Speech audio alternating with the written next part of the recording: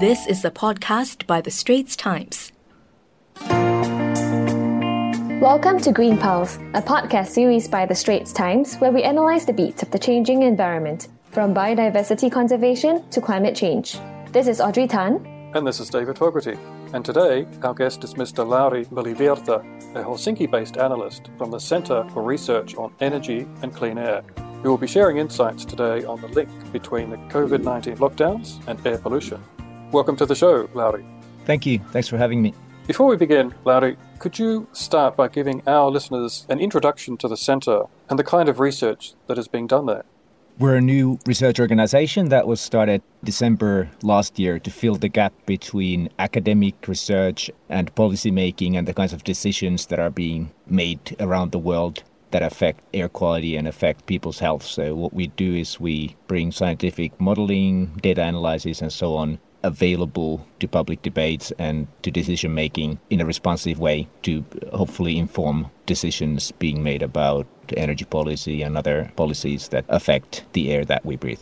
So, Lauri, one of the latest studies that the Centre has done is on how the lockdowns in Southeast Asia due to the COVID-19 pandemic has generally brought about cleaner skies in the region. So could you just give us a run-through about what the study found?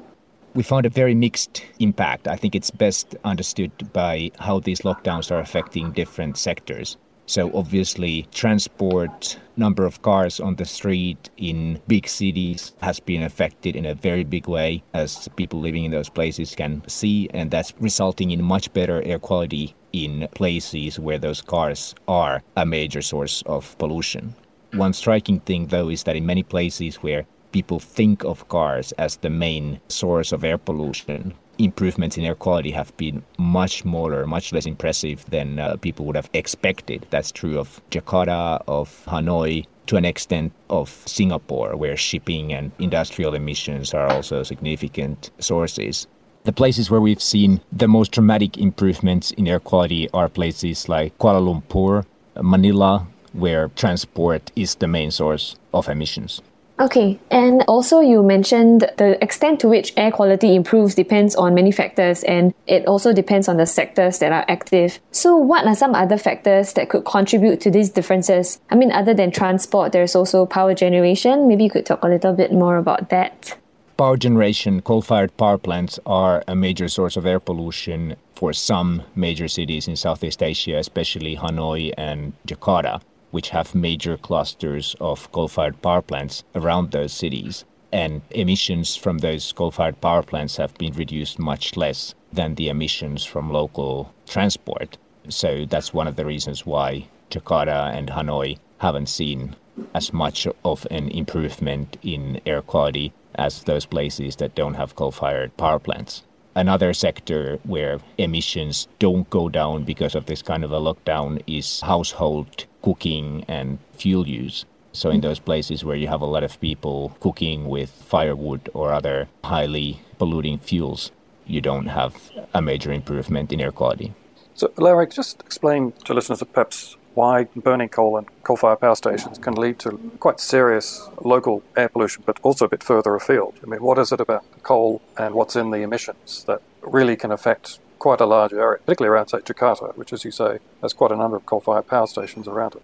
The big thing is the massive amount of coal that is being burned. Coal is the dirtiest fuel in terms of the amount of pollutants that you get per ton of coal, and a single large coal-fired power plant will burn as much fuel as all the cars in a major city. So you get a massive amount of pollutants. They're emitted from a high stack, so the impact isn't as dramatic on the ground level right around the plant as it would be if you had 1 million cars packed on one industrial lot. But the regional impact is very profound because the pollution spreads over hundreds of kilometers. So, for example, for Hanoi, one thing that we've been consistently finding when we've been analyzing air pollution episodes is that the worst episodes take place when you have winds that transport pollution from the coal-fired power plant and industrial areas to the east and southeast of the city. Okay.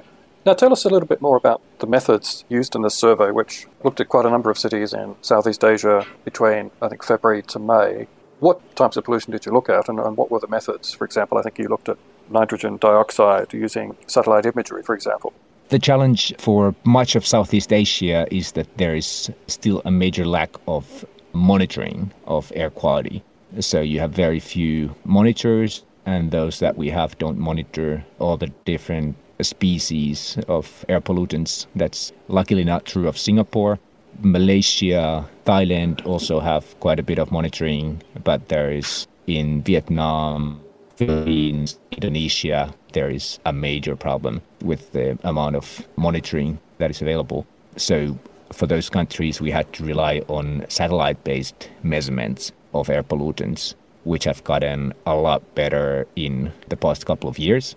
So we have quite detailed data, especially on nitrogen dioxide, which is a serious pollutant in and by itself. It increases asthma cases in children, it increases the number of deaths from chronic diseases and so on, and it's also a marker for how much fossil fuel burning is taking place, because whenever you burn fossil fuels, you get nitrogen dioxide. So we can use that to track what's happening with the other emissions from things like transport and power plants as well. And because these measurements are pretty high resolution, we can see what happened to the transport emissions inside a city versus to coal-fired power plants outside of the city versus crop burning in some countries where that was taking place and so on. So by seeing where the emissions take place, we can also get a sense of what's happening with the different sectors. For Singapore, we could see that the emissions in downtown Singapore went down, but the shipping emissions outside of the city, especially to the west, remained quite high, might be even higher because you had a lot of ships anchored there. So, Laurie, you mentioned that the burning of fossil fuels like coal is a major contributor to air pollutants in the air. But the burning of fossil fuels also produces carbon dioxide, which is a major greenhouse gas that's causing the world to warm. So some people may ask why, CO2 isn't being measured as a pollutant on a daily basis. Would you be able to explain why that's not being done right now? For satellite-based measurements, it's very challenging to measure carbon dioxide from the space. It can be done, but it can't be done to the level where we can say that this power plant or this city is emitting a plume of carbon dioxide and say how much emissions were coming out of that city yesterday versus today. There are countries that have reporting in place for hourly and daily CO2 emissions from large industrial plants. So those plants have monitors in their stacks, usually for the purposes of CO2 emissions trading, that we can then use to track the emissions on a daily basis. But your question is great in the sense that we definitely have the need to monitor and track CO2 emissions more closely.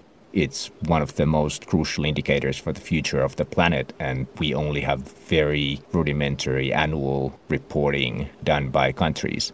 Just imagine if things like employment or GDP were only reported once a year, often with a time lag of 6 or 12 months. That just doesn't convey the importance, and that doesn't give enough information for policymakers to assess whether what they're doing is effective in reducing CO2 and whether there are trends that are in fact increasing emissions and so on. So a lot of our work has focused on developing ways to track carbon dioxide emissions on a much more granular basis. We've been publishing assessments of emissions in China, in India, and so on, looking at daily and weekly trends. And one of the, as I mentioned, nitrogen dioxide, the air pollutant, is one of the proxies that we can use to track fossil fuel burning. So it's also a way of tracking what's happening with carbon dioxide emissions. Now, if you like what you're hearing so far, do subscribe to our series Green Pulse on Apple Podcasts or Google Podcasts, or even on Spotify, and like us and give us a rating. Now, back to our discussion on the COVID-19 lockdowns and their link to air pollution. So we've seen similar studies around the world, especially in places known for having high levels of air pollution, such as China. And of course, China is somewhere that you know very well, Larry, because you worked there for quite a number of years, certainly with Greenpeace. But why this time focus on Southeast Asia? Why was that selected as the region of focus? Is that because it was kind of easier to study using the satellite data, or is that because it's a high growth area for emissions? My conviction in general is that Southeast Asia is vastly undercovered in global media and global research efforts, especially countries like Indonesia, one of the biggest countries by population, by dynamism of the economy and so on, receive ridiculously little attention compared with Europe or North America or even India and China. So in that sense, for us, prioritizing Southeast Asia has been an obvious part of how we've built up our program. Southeast Asia was one of the first regions where we hired a regional analyst. It's also one of the regions in the world most affected by air pollution, one of the most serious air pollution problems, and unfortunately one of the only places where air pollution is still getting worse. And so, in fact, last year was the first time that Hanoi and Jakarta came to the same level of pollution as Beijing. And so on. So it's an area where air pollution needs to be paid a lot more attention to. It's an area that is harder to study because of the lack of air quality monitoring. And it's not the area where these lockdowns are having the most pronounced impact because of the sectors that are being affected. So transport in general is a smaller contributor to pollution in Southeast Asia than it is in Europe or North America because of the importance of the power sector, industrial sector, and household sector. So it kind of leads me to the last question in terms of how hopeful are you that in this part of the world that we will see a green recovery, that public desire for cleaner skies to remain? Or do you think the rush to restart economies is just going to override any public sort of demand for a cleaner environment? I mean, what sort of signs are you seeing? I think the big test will come when the pollution comes back. Will there be a reaction? If you think back to what happened in China, for example, so air pollution was really bad already 15 years ago. Then we had the Olympics in Beijing, a lot of effort to improve air quality, and then pollution became even worse. And that's when public outrage on air pollution reached the boiling point.